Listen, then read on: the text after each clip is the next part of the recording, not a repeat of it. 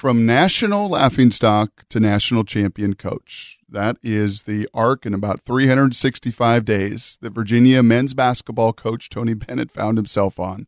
The first coach to ever be the number one seed in the March Madness basketball tournament. The number one seed, the first time ever to lose to a number 16. And in fact, we were all there. Our radio station, Mike Salk, had the station over at his house. We were all watching the game, eating pizza, taking it in, and watched the first ever of a number one seed Virginia losing to the number 16 seed, a laughing stock. But there was no laughing to Tony Bennett. In fact, you're going to hear him give some details on that I had never heard. And it was quite a unique perspective and experience. And there is no question that experience 365 days later played a huge role in the development of their culture, of their program, of their character, as just 1 year later, they go from laughingstock to national champion. Wait till you hear Coach Bennett talk about that journey. And there were two other things that really stood out to me in this podcast. I'm a son of a coach. I've said that to you guys a lot through the years. My dad was a Hall of Fame high school football coach in the state of Washington, and I watched his web of influence for decades. A, when he was the coach on the sidelines, and even now, B, when I go home and I see former players and former players' kids, and everybody asks about Coach Huard. It's because of his character. It's because of the imprint he made on people. And Coach Bennett has certainly done that on the programs he's been a part of. He, too, was a coach's son, learned from his dad. Did not ever think that he was going to be a coach, but ultimately it was exactly the gifting that God had given him. And man, has he ever maximized it, both with his programs close and within, and then for those of us that get to watch from the outside and afar, that web of influence has been tremendous. And then I think the other great conversation, and maybe you all in the different environments you find yourselves in are going to be able, in a unique way, I think, to tie into that relationship, and that is, how do we live out our testimony and our walk in a very public setting? How do we do it in our work environments? How does Coach Bennett do it? He calls it the Lord's program that he feels he's running. And I even asked him, how do you do that at a secular university? How do you live out your faith and your ministry in the office building or the schoolhouse that you find yourself in or in the work environment that I'm in on a daily basis? Just how do you navigate that? You heard it from Dabo Swinney a year ago. You'll hear a beautiful picture of it from Coach Bennett this time around. I really enjoyed my time with Coach Bennett. I think you will as well.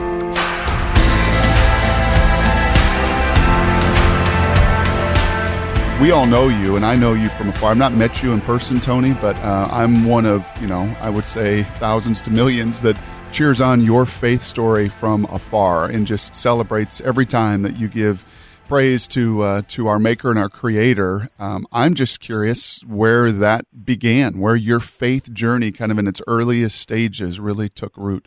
Well, first, that's a Husky cheering on a former Coug at Washington State, so that means a lot. I guess that love is blind, right? You don't hold against your Washington State days, or will I hold your Washington Husky days? But no, Brock, I was so fortunate.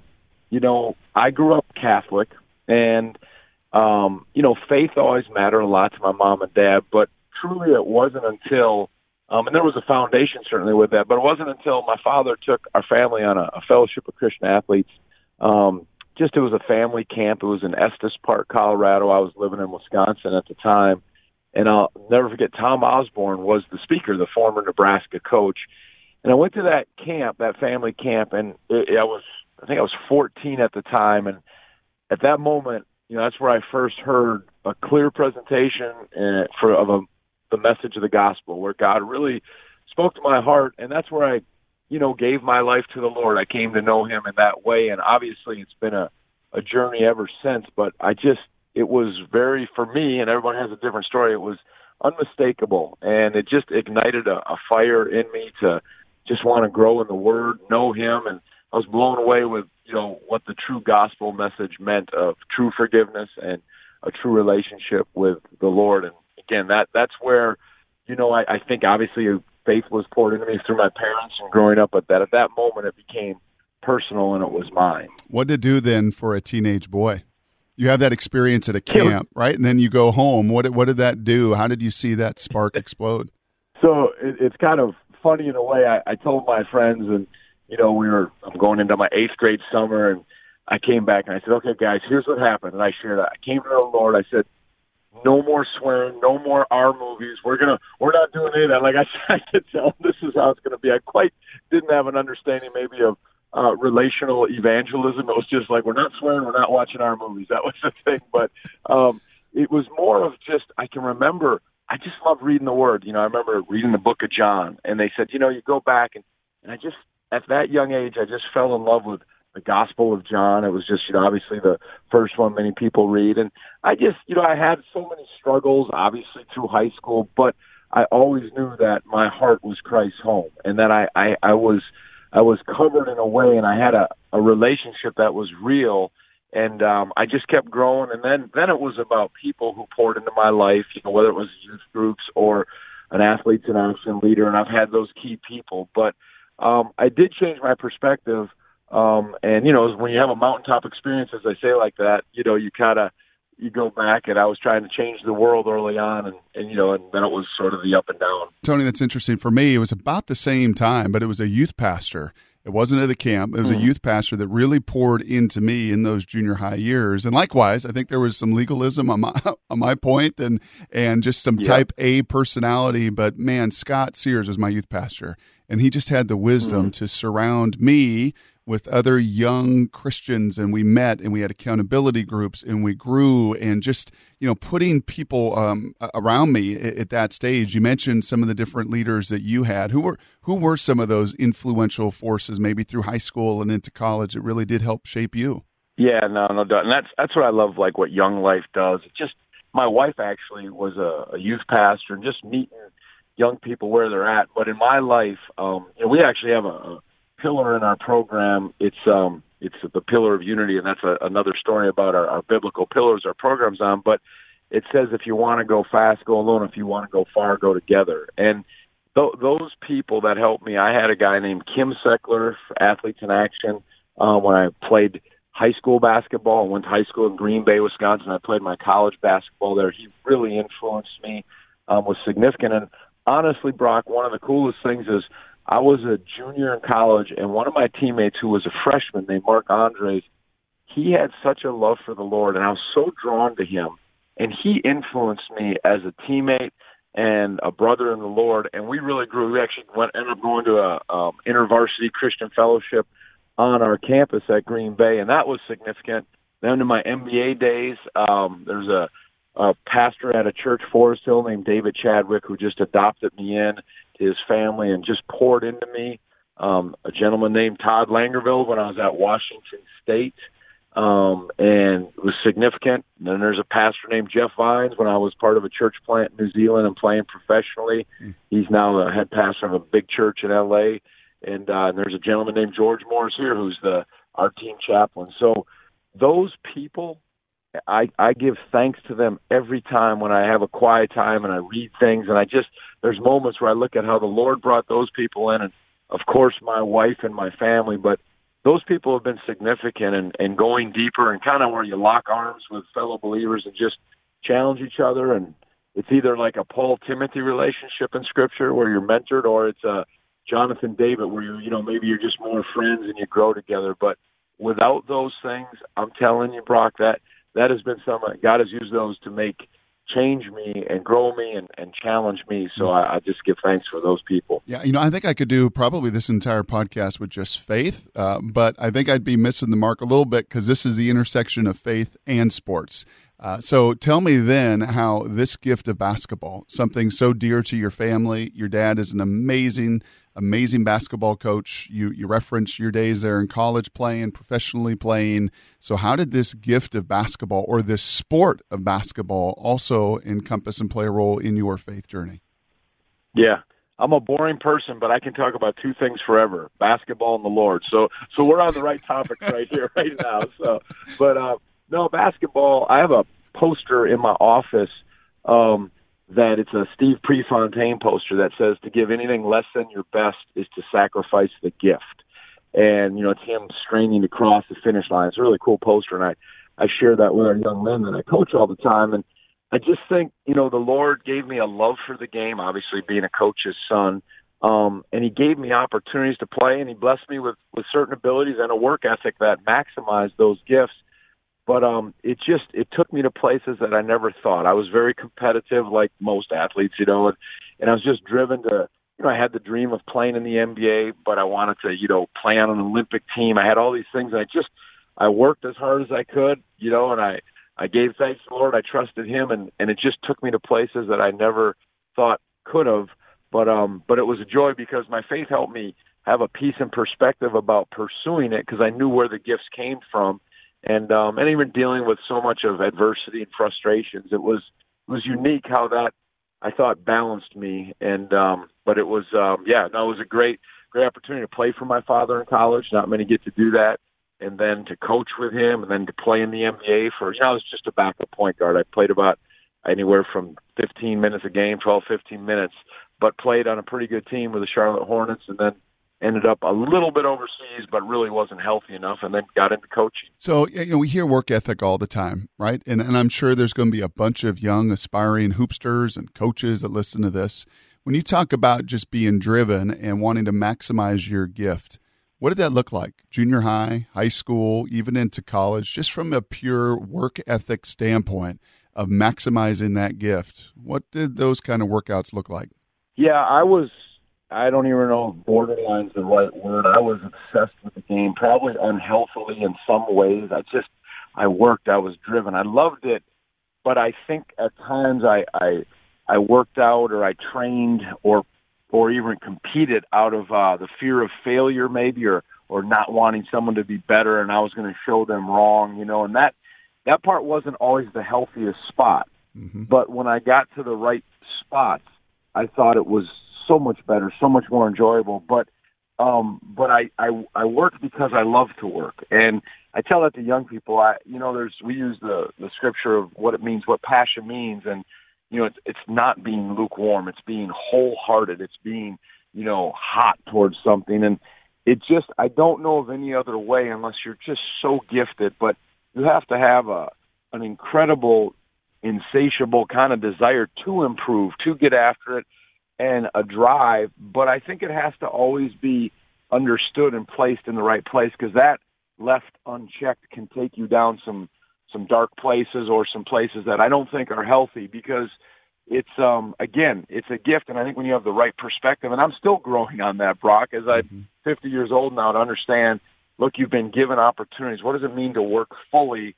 Not only unto men or unto my team, but unto the Lord as a gift. And that's where it gets good. But make no mistake, the drive and the work, the commitment has to be pretty significant to max out. Did you know you were going to coach?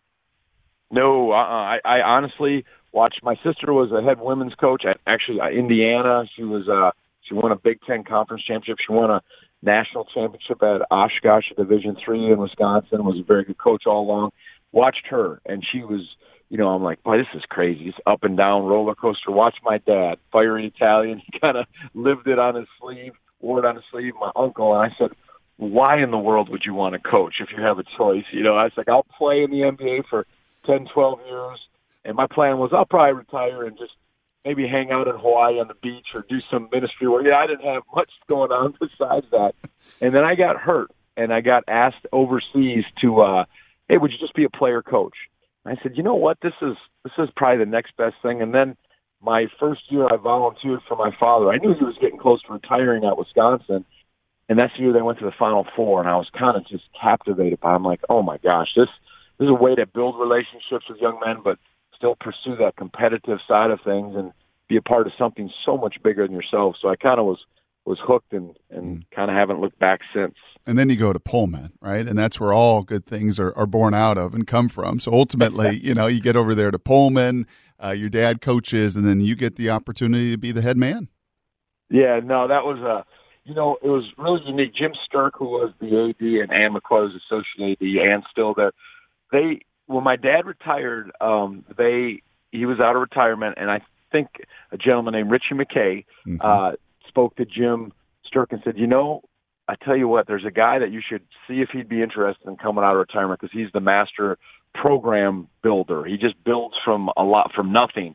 And so when they talked my dad out of retirement, and it was kind of understood, it wasn't promised. It was just, look, if it goes well or you see progress and you think Tony's, worthy of getting a look at the head coaching job after a few years, then that was kind of wasn't written into a contract, but that's sort of what happened. So we came out to Pullman, and what a time. I had 2 young children and to raise a family. And I know, again, you're a Washington Husky and I'm a former Washington State Coug, but the people there, it's such a great blue-collar town. It's humble, it's tough, it's hardworking, and community, and it just fit perfectly.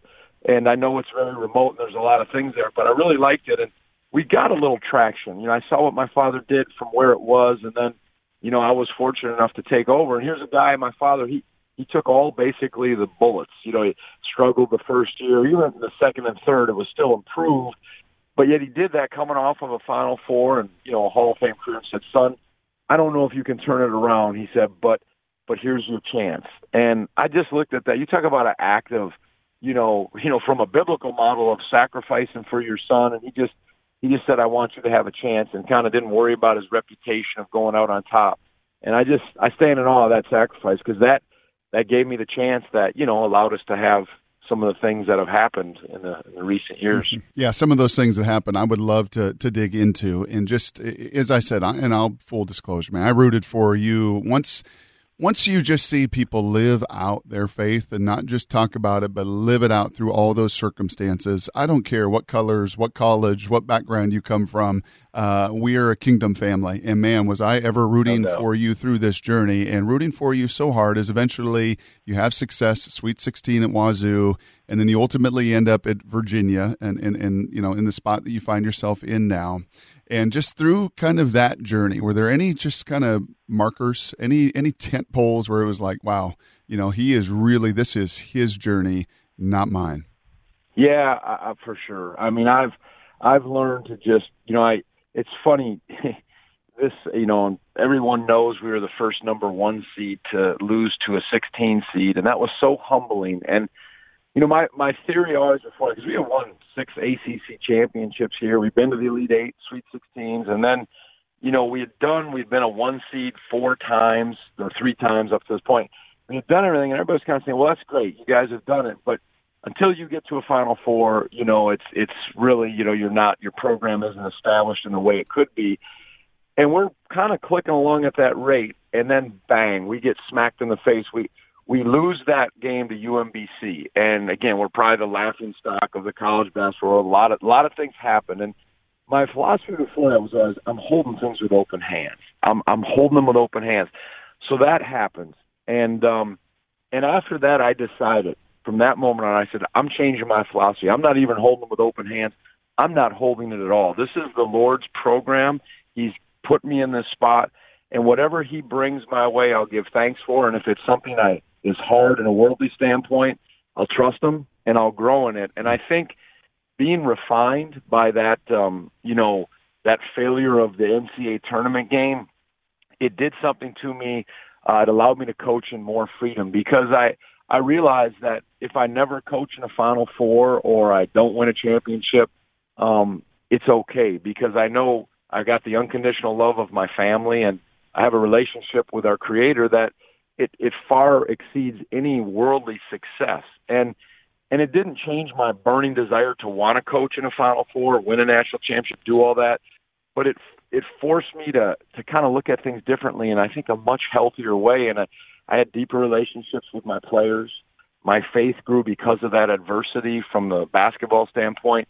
And then we head into this last year, and it was just amazing. And there's certainly challenges, and at times you lose your way, but it was kind of a defining moment for me, and I've had a few, but that one sticks out. And then obviously how it played out this year, and not just because we won it, but it was people watched, and I think they saw the faithfulness of our young men in our program in a time of so-called adversity. And my wife even said something. She said, "You won't think of it this way." This was 2 weeks after we lost. She said, "But what a privilege," she said, "to suffer and still remain faithful to the Lord in your faith." She said, "That's no small thing." And she said, and it's suffering not in the terms of real suffering in the, from a health or losing loved ones, but it's, something that's near and dear to you. You suffered. And she said, but it's a privilege because you get to still remain faithful to the Lord, who's everything in our life. And it hit me, and I said, that is such a healthy perspective. And it gets challenged at times, but that changed a lot of things for me as I went through that. Can I just dig into two areas there? And lastly here, I want to get to the Lord's program and what that looks like in this day and age. But before that, before you played that first year, the 116 matchup, did you have any sense going into that game, just matchup-wise, and that this could be a game that, wow, matchup-wise, this does not feel like a 1 versus 16? That this team was a lot better than we were going to face. You felt that going in. That's college basketball. There's so much parity in it. That was our third time being a 1 seed, and our first year we were down in the second half. I've talked to other coaches. The pressure in that 116 game is pretty intense. Right. It really is. And then when you lose it, you should try and play it like this first year we're down 14 against Gardner-Webb this year. But I go back to that game. One, we had lost one of our best players, DeAndre Hunter, in the championship of the ACC because we went 17-1 in the ACC. We had an amazing year, and he got hurt in the championship or the semis of the conference tournament, so we didn't have him.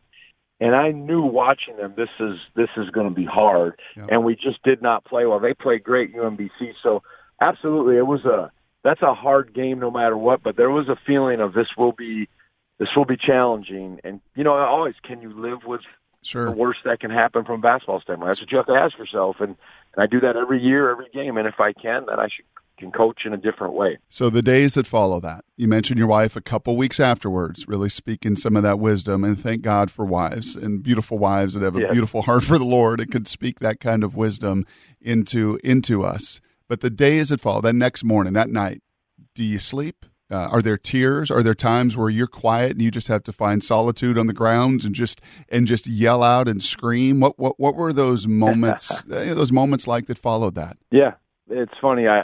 Someone asked me, "What did you do when you won the national championship? Like when that horn went off?" And I said, "I remember bowing my head and saying, Lord, I'm humbled. I don't deserve this." And I said, "Thank you." And I said, "It's funny. That's exactly the same thing I said when we lost to UMBC. I said, Lord, I'm humbled. I don't deserve this." And I said, it was a different way I said it, but I'm like, what is going on? So I remember going back to the hotel.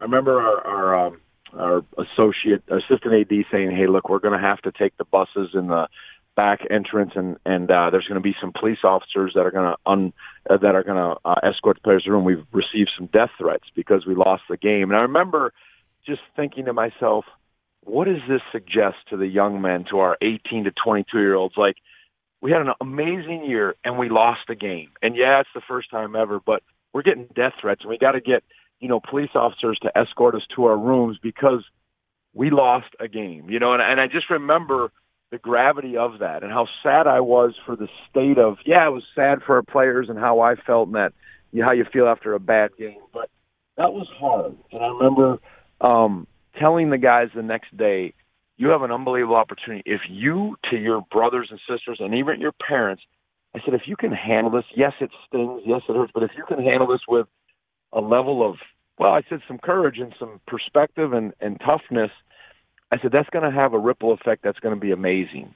And it kind of started at that moment. And it's funny, the guy I mentioned, George Morris, we gave thanks that next day. We prayed. We had our time in the morning and gave thanks and, talked about it.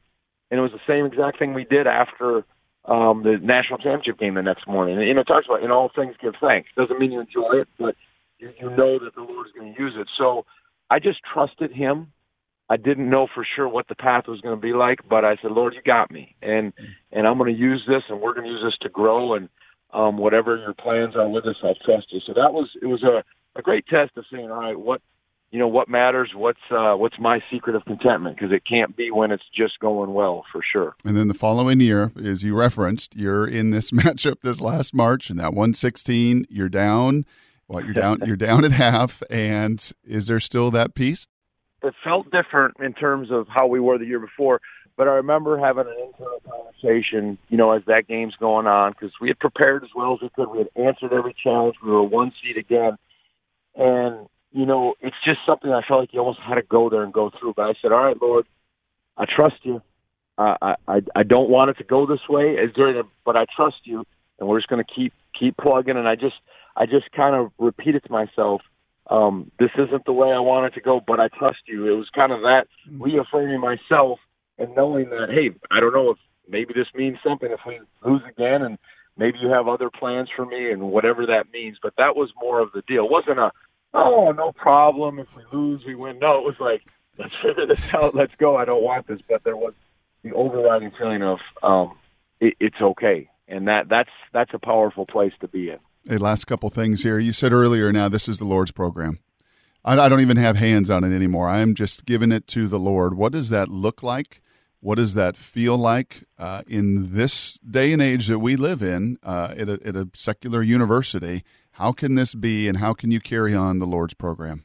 Yeah, and you have to be wise about that and respect where everyone's at, Brock. I mean, that's part of being, I think, a believer. But I just was reminded, and I read it in my notes again, there's a great quote, and I believe it's by Elizabeth Elliot talking about her husband, Jim Elliot, who one of them said it.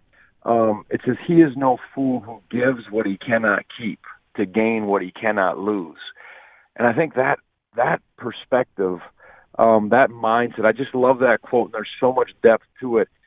You know, all this is a gift that we have as husbands and fathers and as coaches, as, you know, our the things that are given to us.